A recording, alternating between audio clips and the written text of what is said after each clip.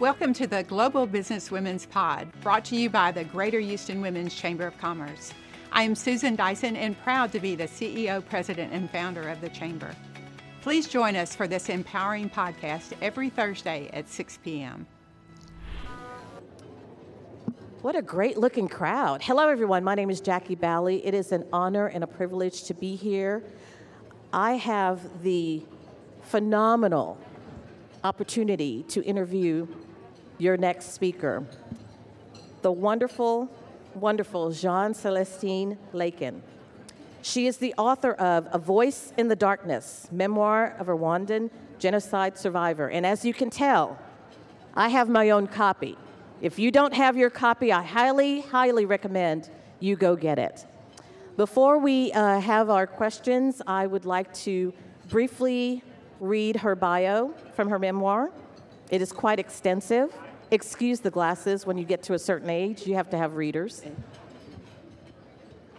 And if I have to have readers, they may as well look cute, right? Jeanne Celestine Lakin was orphaned by the genocide against, how do you say, Tutsi, which claimed most of her family members. Nearly 4 years later, at age 14, she immigrated to the United States and learned English. English is not her first language, but she's very eloquent in English. Later, she earned her master's degree, worked as an adoption counselor, and now serves as an international advisor and the designated sexual prevention representative at Lone Star College in North Harris. Refusing to be silenced by the darkness that isolated her, she advocates for peace and reconciliation while serving the disenfranchised and voiceless children of the world.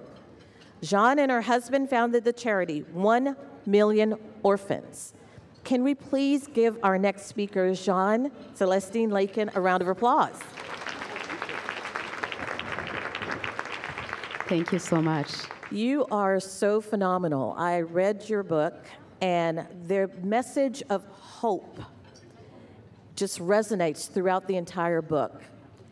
You have been through so much. Can we start at the beginning and give our audience a flavor of some of the trials that you've had to overcome, particularly as a child? Thank you so much again for having me. So when people ask me what I do and who I am, like all women in a room here, we just wear multiple hats, and that's just who we are. I am a human rights advocate. I'm a mom, and I'm also an author, as beautiful Jackie has shared with you. But I wasn't, at the stage where I am right now as a human rights advocate. I want to take you back to Rwandan Genocide against Tutsis in 1994. I was a 9-year-old when the genocide took place. And we grew up in a family where my parents had all the resources that we needed as children. And in a matter of 3 months, Rwandan genocide claimed over 1 million people. And so we went from having everything a child could have dreamed of to living in the bushes, hiding with me. I had 3-year-old twin sisters in the bushes for 2 months and a half. And at the end of the genocide, I had lost both my parents. I witnessed the death of my father being killed with machetes and clubs in Rwanda. Seen my mother as well, her dead body, and my 3-week-old little brother. And so after I survived that genocide, I basically felt this, we talk about PTSD and trauma. It was so severe that I literally felt like I was descending into this darkness in Rwanda as an orphan in the streets. And so I came to United States, luckily came to United States, learned English as my 5th language, and was able to get my bachelor's degree, my master's degree, and then published a book and working in education and continue to advocate again for women's rights. So it's been a journey, Jackie, and thank you so much again for that question. That's briefly what I do, and as you can see in the background there, me and President Bush, I've done quite a lot of things that I feel like if I did not forgive the pain that I experienced, I would not have been able to do the things I do today. Before we get to President Bush, because we will, let's go back to your childhood. When your parents, your family were killed, you were now the caretaker to your twin sisters at the age of 9. You saw mothers put their phone numbers on their children's backs because you knew that was the only way they would be able to identify who those children are. How did you have the resilience and the strength at the age of 9 to be a caretaker to your siblings and to go through all of the things before you even migrated to the United States?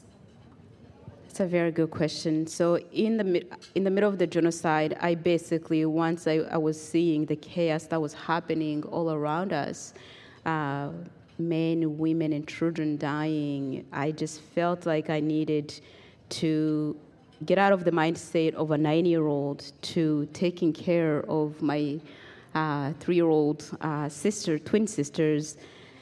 And it was one of those switch that I had to make because I had no choice. I remember when my father walked into the house that before the genocide and basically assigned me the twins, he said, "You taking this group, you taking those twins." But in the middle of the genocide, I was like, "Oh my goodness!" Many of you who have children, especially 2-year-olds, we say terrible twos. I used to say in the genocide, terrible threes, because there was no way of having them understand what was happening in the middle of the genocide. But I really, because of my faith, I began praying and asking God to give me the strength to be able to not only survive the madness, but also to make it at the end, to have hope, to have a purpose at the end of that genocide. That's lovely, and just as lovely as you are. And speaking of lovely, President Bush compared you to our First Lady, Michelle Obama. And I can tell you, you're beautiful, you're smart, articulate. I can understand the comparison. Tell us a little bit about your interaction with the president, and also you are now an ambassador in so many fronts. So tell us about that role as well. The journey meeting President Bush was an interesting one. So my husband and I, he's outside there, he's selling the book, so go see him. We were at the college where I worked as academic advisor. I was sitting in my office just advising away my students. And then he walked into the room and he said, "Did you see that email the chief of staff sent us?" I said, "The one I'm about to put in spam?" He said, "No, that's actually a real, that's President Bush wanting to reach out to you." He basically said he wanted to has read the book and he wanted to have dinner with me and my husband and his beautiful wife. And I was like, oh my goodness, like again, many of us, we go, why me? But we are just daughters and sons of God. And so I say, okay, President Bush wants to have dinner with me, no big deal. So they actually flew here in Houston area, him and his wife. And when I entered the room, my husband and I, they just made us feel so comfortable, so welcomed. They're just wonderful human beings, despite whatever, political views of anyone else. They're just kind human beings. And so he said, well, I want to paint your portrait. I didn't even know that he painted people. So I said, sure. Last time I was painted, it was my son, who's a 6-year-old with a stick figure. But now I'm going to be, painted, my portrait painted by the former president of the United States. I was like, great. And so the portrait is actually outside too, if you want to check it out. I think he did an incredible job. So up to this day, we go back and forth to Dallas. If there's events, like you see that one when he was interviewing me in Dallas, just so that we can continue to point out, and support vulnerable children, vulnerable women. I'm actually appointed person through the UN as part of the human trafficking, just to end that crisis. I was speaking at the conference, just last month, a couple months ago, at the UN conference, and I told the group, I said, what are the odds of me, sitting in a room with a, former president of the United States, coming from a country where it was flipped upside down, to even being an orphan and sitting in that room. But one of the things I kept going back to was what my father told me before the genocide. He said, if you want to be invited at the table, if you want to change policies, if you want to be part of the policy making, you have to be educated. And so there's so many people who have powerful stories who cannot tell their stories because of lack of education. And that's one of the things that I've been able to do for women and orphans, to really empower them to be able to tell their stories. Because as you share your stories, you just never know who you're going to empower. To see their, I'm a genocide survivor, and if you read the book, you hear just the details and themes. But the book is used in the high schools, universities, and it's incredible when you see young women or boys really coming up to me, sharing their stories, because I was able to, and my friend Julie, who said, Brene Brown, we have so much, to be vulnerable enough, you empower somebody else, and that's what I've been able to do. I cannot tell you enough that you really need to read her book. It's not just about her incredible journey, but it's filled with messages of hope and how your faith, whatever your faith is, can get you through so much. Before we turn it over to the audience, because I know they're going to have a couple of questions, can you tell me, when you were preparing and writing this book, how easy was it to translate your life story into a story of forgiveness, hope, and keeping your strong faith? Because that's exactly how it resonates. Thank you so much, Jackie. Really, writing the story, a lot of people ask, was it, Catholic? And it was painful at the same time. But also, if I can take you back to being a child who witnessed the genocide, and also being able to come out of it and feeling like I was descending into this darkness. And because of my faith, again, I started asking God, I don't think you saved me. I almost died more than 200 times in the genocide. And this is with men with machetes and clubs. And so I said, God, I don't think you saved me so that I can leave this darkness in my mind. And God has a way of really speaking to us, whether it's through the Bible, however you believe, or just it's through the Holy Spirit. And God told me, said, forgive them. So gently, forgive them. And I can tell you, I said, I don't think I have what it takes to be able to forgive being raped as a child, being able to, seeing my father being killed in the genocide, especially because my father was, my hero. And so when he said, forgive them, I said, I don't have the strength, but if you want me to be able to do these things, empower me to be able to do that. And when he did that, Jackie, I usually tell the audience that I felt like I was almost flying up in the sky because I felt just relieved. And when we forgive, when we have the ability to be able to forgive the pain that others have caused us, it's not for them, it's for us. Forgiveness liberates our souls. And so once I was able to forgive, I really felt like every potential was open for me. Like all these doors that were closed, somehow they were open. Because I felt like I was able to fulfill or tap into God's purpose for my life, whether it's to encourage somebody else, whether it's to give hope, whether it's to really use our pain for purpose. I say, God, you got me. And again, a lot of times I walk into places and I go, okay, God, who the heck do you think I am? I'm a daughter of the most high King, God. So, what an inspiration you are to so many. And thank you so much for sharing your beautiful and wonderful story. And we will continue to watch and see you flourish and to bring so many other inspirational messages to all of us. At this time, I'm going to see if we have any questions from the audience. So, I'm an immigrant as well. I'm from Vietnam. A bit of me has a guilt that I'm here and living a good life, where, the place where I came from, people are still somewhat suffering. Do you have that, and how do you deal with it?